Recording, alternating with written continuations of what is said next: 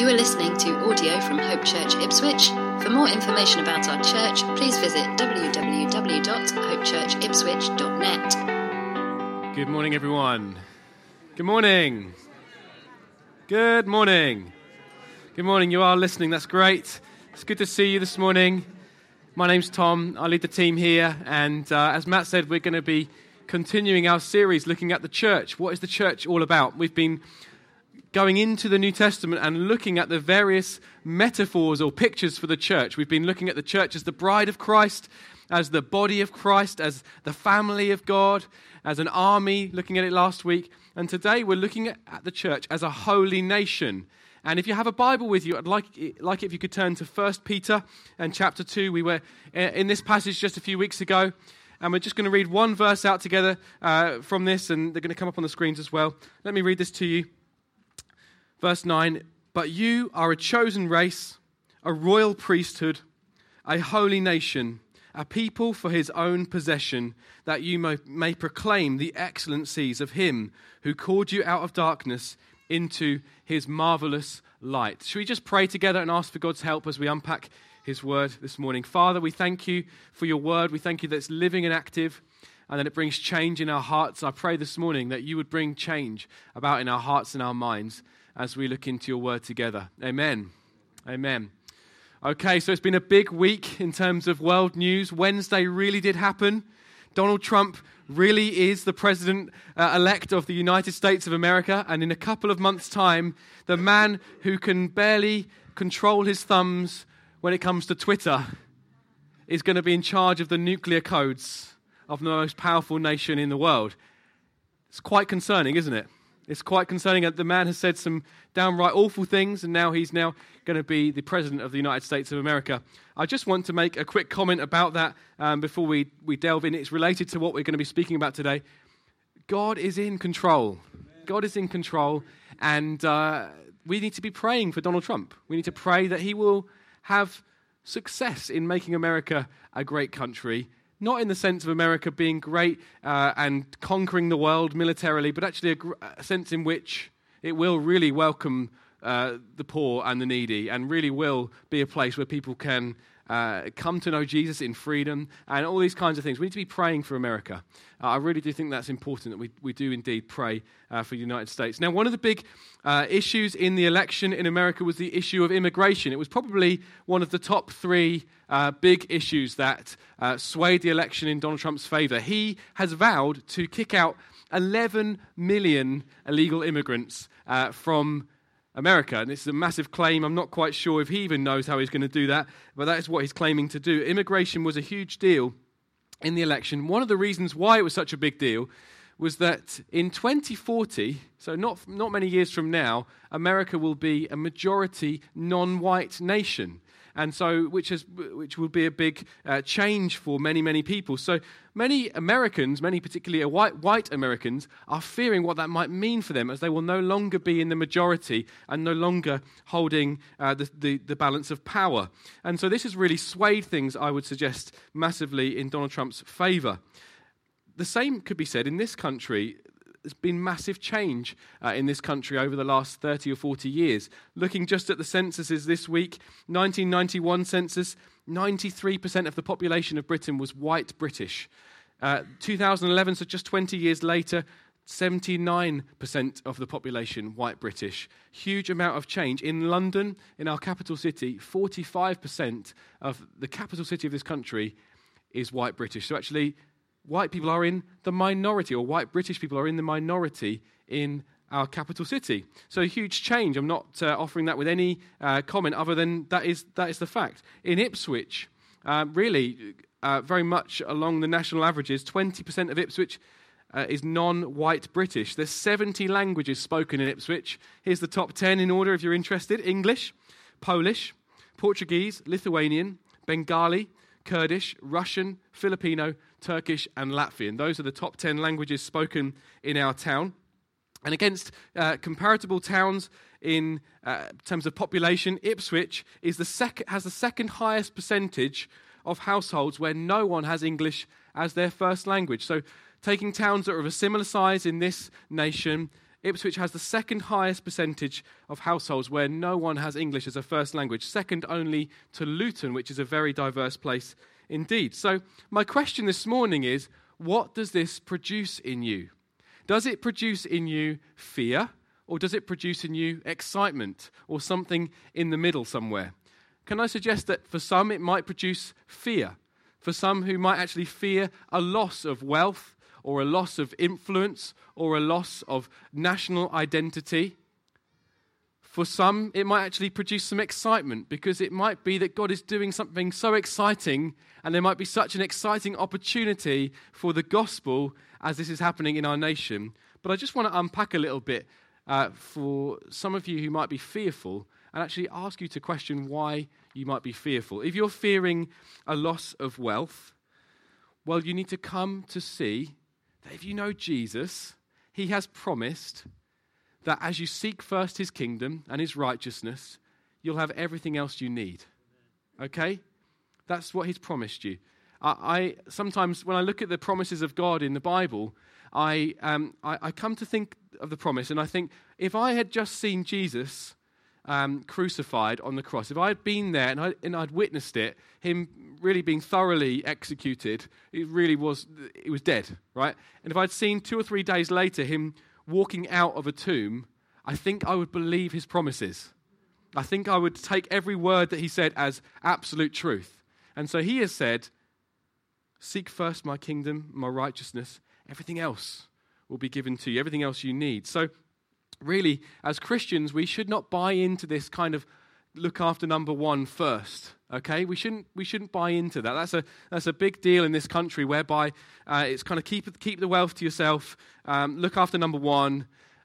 So much so that 2 or 3 years ago, the country was in a big recession. David Cameron decided that this country would honour the commitments, the aid commitments that Britain was going to make to third world countries. And he was slated massively for it, because people were saying, hang on a minute, we've got our own problems here, David Cameron, and yet we're giving away millions, maybe billions of pounds in aid to other people. Now, absolutely there's poverty in our country, but relative to nations in the third world, it doesn't even begin to compare.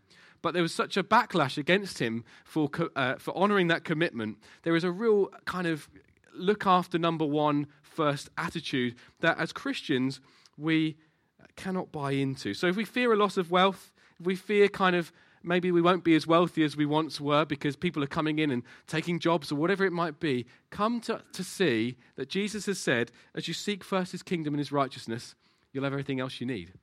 That's good news. You fear a loss of national identity, maybe? As we've unpacked this series, we've seen that our identity is not primarily based in what we do or in our background or where we grew up. Our identity is primarily based in who we are now in Christ as individuals and as a community. Our identity now is found in the fact that we are in him. That's our primary identity. So whilst our country may change, and some of the things that our country comes to be known for may change, our identity is as citizens of heaven. I'm a proud Brit. I'm kind of a weird mix of Welsh and Norfolk and other things. But ultimately, my identity is that I'm a heavenly citizen. I don't belong here. This isn't my ultimate home. That's not where I find my identity. Maybe you fear a loss of security. Well, the Bible says that we're inheriting an eternal kingdom that cannot be shaken. We're inheriting a kingdom that nothing can threaten it. Nothing can cause it to be defeated. We are going to be in God's kingdom for now and in eternity. And therefore, we mustn't fear the earthly kingdom we live in being shaken, because we're inheriting an eternal kingdom. So I just want to ask you, if those statistics that I read out to you, if they make you fear, I want to encourage you to look at the bottom of that. What is underneath that fear? What is it that you fear? And actually, there's gospel truth in this book that will help you to overcome that fear as you really take it to your heart. Are you with me on that? So when it comes to immigration, please don't hear what I'm not saying, because Christians can hold a spectrum of beliefs when it comes to immigration. You could believe in open borders. You could believe that anyone could come and go as they please, or you could believe that maybe immigration could be restricted. for economical reasons or whatever it might be. Christians can hold a spectrum of beliefs on that. But I want to help us to see that actually what is going on right now is actually quite exciting. Because God is bringing the nations into our nation. He's called us, hasn't he, as Christians, to go into all the nations. He's given us a very clear commission. And he's making our job a little bit easier by bringing people from other nations into our nation. And actually, many people coming into our nation are even bringing the good news to our nation, which is desperately needed as well. We've got a clear call to the poor and needy, haven't we? I believe we have, when it comes to people seeking asylum from war and terror, I believe we've got a real mandate to care for, as if we were caring for Jesus himself. But we can really hold a spectrum of views when it comes to immigration. But I want to cause us to see this morning it's actually quite exciting what God is doing in amongst the nations. Even through horrific things that are going on in places like Syria, I believe that God is going to do something. He's going to bring good out of that. Even that, God can bring good out of it. A friend of mine, Wendy, came and spoke to me earlier. She said, I've just had a picture in my mind for some time now of Aleppo, and Jesus standing in Aleppo, which is this city that's been so ruined by war, and him shining in that city. I believe God's going to do something through that. We've got to pray for it, pray it in. So that was a bit of an aside, really, but it really ties in with our subject today, looking at what it is to be a holy nation, what it is for the church to be a holy nation. You need to understand that I'm not this morning speaking on the church being a holy nation because it's in some way politically correct. All right? At the moment, it's politically correct to pursue racial diversity. That's a big tick in the box of governments and so on. If David Cameron were here, as he once said, the church would be getting with the program on this one. That's not what it's about at all. The church isn't to be getting with any program other than the program of what God says in his word. That's the program we've got to get with. But certainly it's popular at the moment to pursue racial diversity in terms of it's politically correct. But that's not the reason why I'm speaking on this morning. It's actually, as we're going to see in a moment, it's something that Jesus is passionate about. It's not that we're trying to be in any way ticking some boxes of what the government thinks we should or should not be like. Political correctness has gone mad, as they say. It's political correctness gone mad. And actually, so often underlying it is fear. I'm fear of saying something that I shouldn't say, fear of making myself look stupid. And there's not a basis of love that the Bible would want us to have. So this is not in any way trying to get with the program. This is something that has always been part of the program for the church. The church has got it wrong in many years gone by. This country's got it wrong. But I'm calling us to grasp afresh the truths of the gospel, which lead us to pursue racial and ethnic diversity and harmony for the glory of God. So why don't we turn to Ephesians chapter 2. Paul is talking in this passage about the hostility between Jews and Gentiles. So Gentiles, if you're not familiar with that term, was what the Bible, what the people of God, I suppose, called people who were not Jewish. And so the Jews and Gentiles, that described everyone in the world pretty much, Jews and Gentiles, because there was Jewish people and there was non-Jewish people. And how the non-Jewish people were far off. They were shut out from the people of God. That's what we see in the Old Testament. And then we pick it up in verse 13 together. But now, in Christ Jesus, you who once were far off have been brought near by the blood of Christ. For he himself is our peace, who has made us both one and has broken down in his flesh the dividing wall of hostility by abolishing the law of commandments expressed in ordinances, that he might create in himself one new man in place of the two, so making peace, and might reconcile us both to God in one body through the cross, thereby killing the hostility. This is the key passage, really, that we're unpacking today together. There seems to be hostility and division everywhere, in neighborhoods, in towns, in countries, certainly in America. They've pretty much just voted, and it's half Trump, half Clinton. There's a lot of hostility going on right now, people rioting, and hostility really has marred world history. There has been hostility and division throughout the history of the world. And we see here that one work of Jesus on the cross, was destroying his hostility. It's not just, the work of Jesus on the cross isn't just for you and I as individuals to come to know forgiveness, although that is a huge part of it, and a part of it that we celebrate every single week. But one work of the cross is that hostility between races and nations could be destroyed through what Jesus has done on the cross. That is one glorious result of the cross. Through sending his son, God has made it possible for that wall to be knocked down. And Jesus is now making one new man, we see in that verse in Ephesians we've read, a new humanity, a new holy nation for his own possession. That's what he's doing in the world. One day, people from every tribe and tongue will come and bow before him. John Piper, a great preacher in America, writes this: it was the explicit aim of Jesus in his earthly ministry to save and gather a people of God, not defined by any one race or ethnicity, nor any political banner, but rather defined decisively by faith in himself as the only Saviour, absolute Lord, and supreme treasure. Thus his mission was, among other glorious things, the end of ethnocentrism. So when we understand what the gospel has done for us as individuals, and when we understand that what Jesus through the cross is doing in the world, it will destroy racism in our lives and in our communities. Revelation chapter 5 and verse 9, we see a picture of the future, what's going to happen at the end of time. The inhabitants of heaven are singing to the risen Jesus. They're singing this: worthy are you to take the scroll and to open its seals, for you were slain, and by your blood you ransomed people for God from every tribe and language and people and nation. That's the end of all time. We see that. They're singing to him, worthy of you. You've ransomed people for God from every nation and tribe and people group.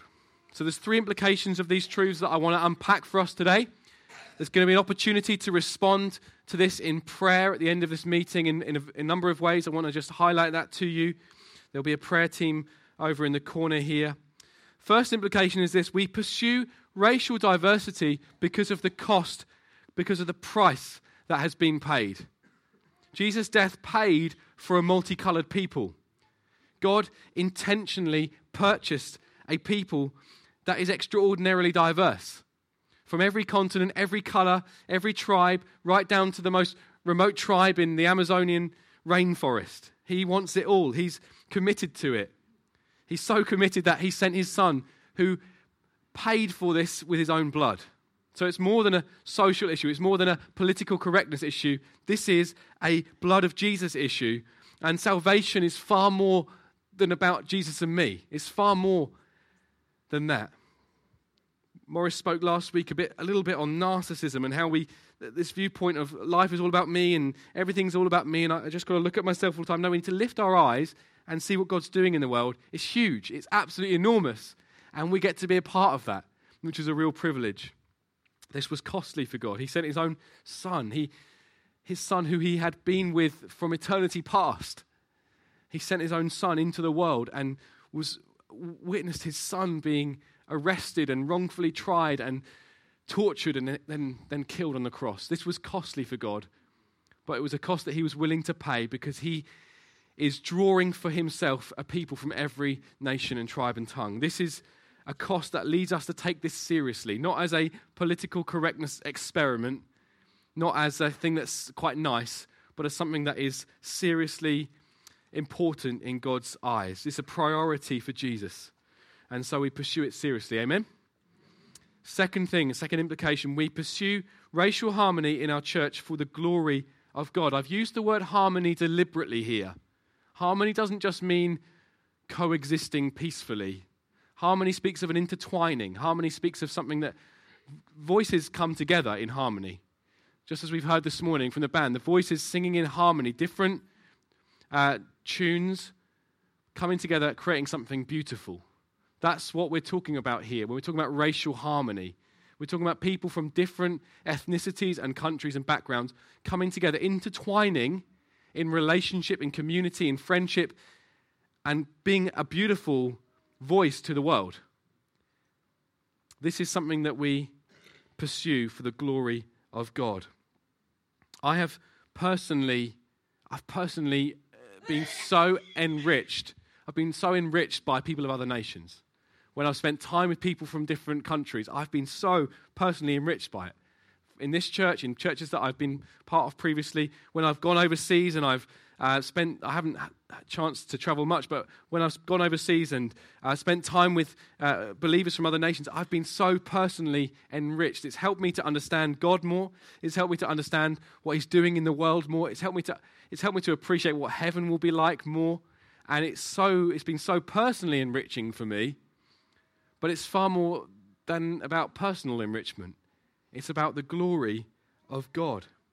The church took racial harmony seriously. We look at the pattern of the New Testament church, particularly in the book of Acts. They didn't get everything right. They got some things wrong. That's why we have the letters that we've been reading out from this morning, because the apostles had to kind of put some things right in some churches. But really, they had a lot going right. And one thing that they did well was racial harmony. They got some things wrong in this respect as well. The Apostle Paul had to tackle the Apostle Peter and said, look, you're getting some things wrong here, because Peter wasn't associating with non-Jewish people at times because he didn't think that was allowed. And so Paul had to say, no, look what's happened, that God's bringing people together now. This wall of hostility has been broken down. So they didn't get everything right, but there's a church in Antioch. We read about it in Acts chapter 13. It was a big church. Many people part of it. Many people sent out from it for mission. It was a wonderful church. And we look in Acts chapter 13, we see the leadership team described. This was, according to Rodney Stark, this city, Antioch, Rodney Stark, a historian, it was one of the most racially diverse cities in the empire. However, there was a lot of tension. There was a lot of people didn't get on with each other. There was a lot of segregation. And yet this church, let's read out from Acts 13, we see the leadership team there. You've got a guy called Barnabas from Cyprus. You've got a guy called Simeon from Africa. Probably the same guy who carried Jesus' cross for him, incidentally. You've got Simon of Cyrene and Lucius of Cyrene from North Africa. Then you've got Manius, who was from Jerusalem. And then you've got Paul, who was from Turkey. This was a leadership team that was really diverse. They were demonstrating diversity in a city where people didn't get on with each other because there was so much suspicion of other people groups. So Rodney Stark, commenting on this, he said racial integration was one of the things that made the early church distinct from other religious groups. It led to its rapid growth. Local churches were the one place in the Roman Empire where differing races actually got along. Their racial harmony gave them a chance to explain that Jesus was not only a Jew, but the Lord of all humanity, the Saviour of all races. It's inspiring, isn't it, to hear about this? This was a priority of the early church, racial harmony. It gave them a chance to glorify God. So it's personally enriching, but it's God glorifying as well. There was an intertwining, a mixing of cultures, a mixing of gifting. So do you get that? Jesus, it says in that verse in Revelation we read out together that Jesus ransomed the people for God. It's for God's pleasure and for His glory that Jesus did this. It was to magnify God, that He's pulling people together from all kinds of different cultures. So just a few things that I want to exhort us to, really. Firstly, let's pursue friendships with people from other nations. I'm looking at every single person here because all of you are from a nation, all right? You're from somewhere. Whether you're a mix of various nations or what, you're from somewhere. Pursue relationships, pursue friendships with people from places that are different to you. It's a beautiful thing. It will help you, and you will help others. It will help you to understand more about God. Let's pursue lifelong friendships, really enriching friendships. Let's do it, because it will show the world that there is some good news here that we've grasped that knocks down a wall of hostility. It knocks down a wall of suspicion. That knocks down a wall of mistrust or misunderstanding. Let's pursue friendships. Let's hold loosely to our cultural preferences. We all have our preferences about how we like things to be done, right? So even this morning, you came here to church, you probably have a preference about how you like to have the lighting, or how you like to have the music, or how you like to have the coffee, or whatever it might be. We have preferences. And some of us have preferences about particular styles that would be different to styles from people from different cultures or nations. Let's hold these things loosely. Let's hold these things loosely, because actually it might be that in the years to come, our music sounds very different to the way it sounds now. Might be. I don't think God has a preference for light rock. I think he might like other styles of music as well. So let's hold these things loosely. Let's confront racism in our own hearts. I'm looking at everyone here. Let's confront racism in our own hearts. It's a sin. It's a serious sin. It's not something that can be joked about. It's something that is really serious. And it's not just amongst the older generation. I think younger generation, we can sometimes think, yeah, the generations before us racist because of the various civil rights movements and all this kind of stuff and slavery and all things that have gone past. We can think, oh, we're beyond that. No, I'm looking at us as a younger generation too. And I really do think that there's something that God wants to confront in all of our hearts here, where we are suspicious of people from other nations or whatever it might be. Confront racism in your own heart. In the same way that you do with any sin, recognize it, repent of it, turn away from it, say that's not where I want to go. I want to go in God's way. Get to the bottom of it. Where does what lies are you believing? What truth do I need to believe in its place? I'm really just not just talking to the majority of, I don't even know if it is a majority of white people here. I don't know. I'm not just talking to white people here. I'm talking to people from every continent of the world and saying we need to absolutely confront this in our own lives. So let's lay down our preferences. Let's pursue friendships. Let's admit where we've got things wrong and when we've been sinful. It's costly. It really is costly. It's hard work. It's easier to hang out with people that are just like you. That's why in this town and all over this country, there are homogenous churches where it's one people group, either all white, all black, all Asian. That happens all across this country. Now, I'm not slamming those churches. I'm just saying it's harder to pursue racial harmony to the glory of God. It's a lot easier just to hang out with people that are like you, right? That goes for all of life, not just church. It's a lot easier to hang out with people that are just like you, who have similar backgrounds, similar stories, similar worldviews, similar preferences. It's a lot easier to do that. But Jesus, he calls us to do things that are costly. He calls us to make sacrifices. He calls us to take up our cross. And he's wanting to see something beautiful here. I really believe that in this church is going to shine. It's going to glorify God because of the beautiful racial harmony in this church, where people are really genuinely intertwined, where people are genuinely in good friendships, where there's a real kind of, in Acts chapter 2, it's a phenomenal chapter just describing the early church, how they were in and out of each other's homes, sharing what they had, really doing life together. When we live that out here, and I think we are more and more, but when we live that out here, it really will cause people to sit up and take note. A result of the Acts 2 community, God added daily to their number those who are being saved. Daily. I want to see that here, do you? There's many ways in which we'll see that, but I believe that one way is through community being beautiful, through community really looking different. I really fear that the one thing I fear that would maybe cause us as a church to miss out on the destiny that God has laid out for us is laziness. I really do. Morris spoke a little bit about this last week, and passivity and just inactivity. I think that we can so often buy into this kind of comfort idol that says, I just want to blob on the sofa and watch Netflix. Or I just want to just scroll Facebook until my fingers hurt.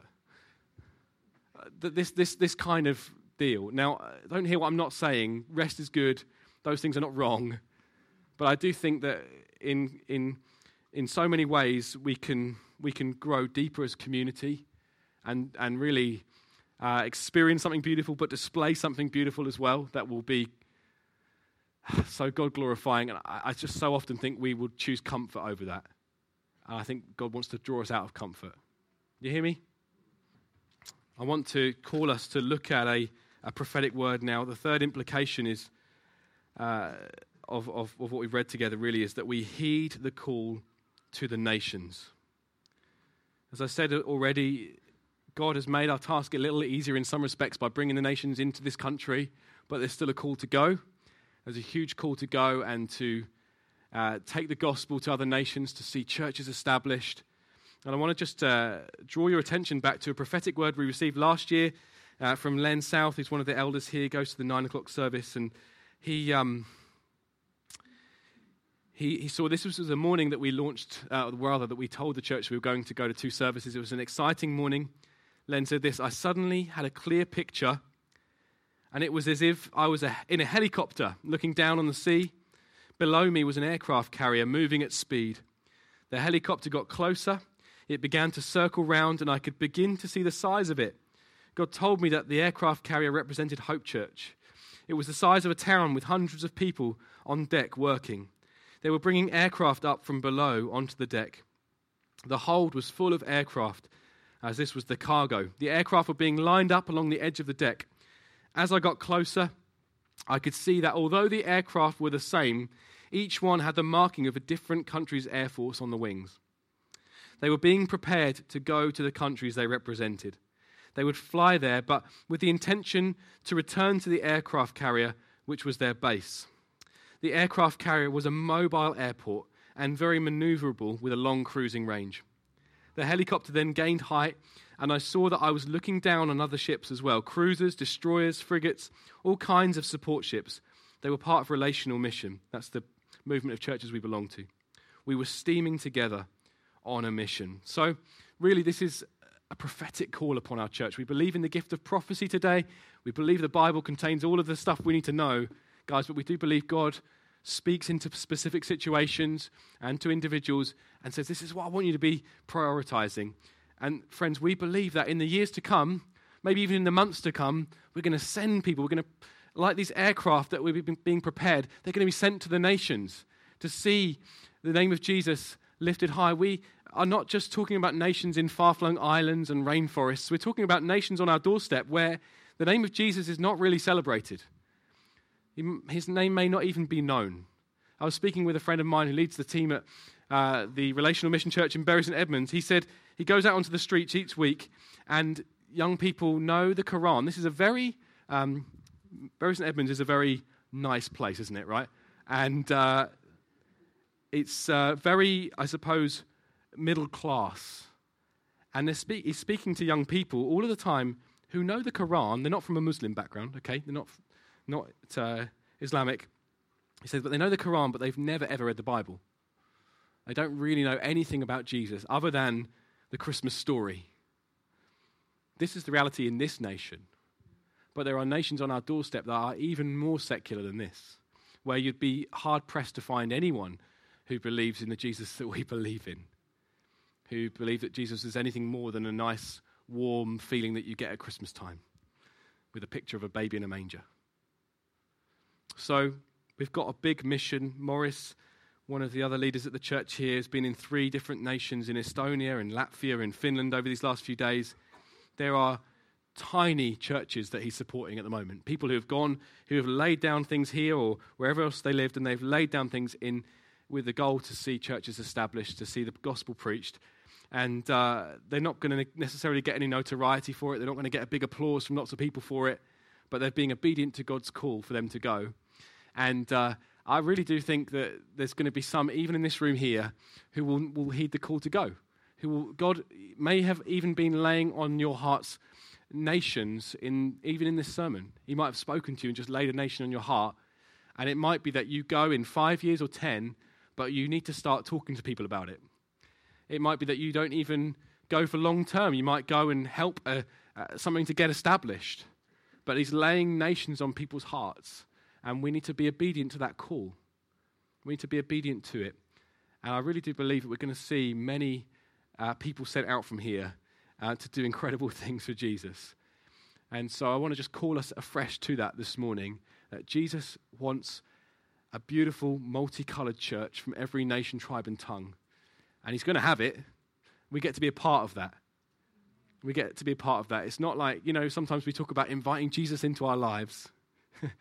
No, we're getting invited into his big mission in the world. That's what we're getting invited into. We get to be a part of it. It's super exciting. You excited? Let's pray together, and then there's going to be some time to respond in singing and also with individual prayer. Father God, we thank you so much that you will have a people for yourself, for your own possession, from every nation, tribe and tongue. And we thank you, Lord God, that you've got a big part for Hope Church to play in that. We thank you, Lord God, that each one of us here has been just hearing your good news today in a country where there's freedom to do that. We know that in many nations there's not that opportunity. And so we just pray, Father God, for doors to open in nations where your gospel is not proclaimed. We pray, Father, for people here that they would receive from you a heart for the nations, whether or not they go, they would receive a heart from you for the nations, to pray, to give, to support others, to help others on the way. I pray that there'd be some here for whom you just drop nations on hearts now. Lord God, this still small voice that you would just be dropping nations on hearts this morning. And I ask, Father God, that we as a church would step into all that you've spoken to us about in the years to come. We would step into it. Lord, that we really would see these aircraft sent off to other nations, and that we really would be hearing stories on return of gospel advance, that we'd be hearing about men and women coming to see you for who you are, Jesus. And I pray that each one of us would give ourselves in this church and in this town to beautiful racial harmony, of an intertwining of lives. Lord God, help us to lay aside pride. Help us to lay aside fear. Help us to lay aside comfort and laziness. Help us to push forward and to see a community of people here that is like the Acts 2 community. That there would be people looking on thinking, I want to be a part of that. And that you would add to us daily those who are being saved. So we ask these things in your name, Lord Jesus. We live for your glory. We want to get involved in your purposes on this world. We love you, Lord God. Amen. Amen. Thank you for listening to audio from Hope Church Ipswich. Please feel free to make a copy of this content, but please do not edit the content in any way.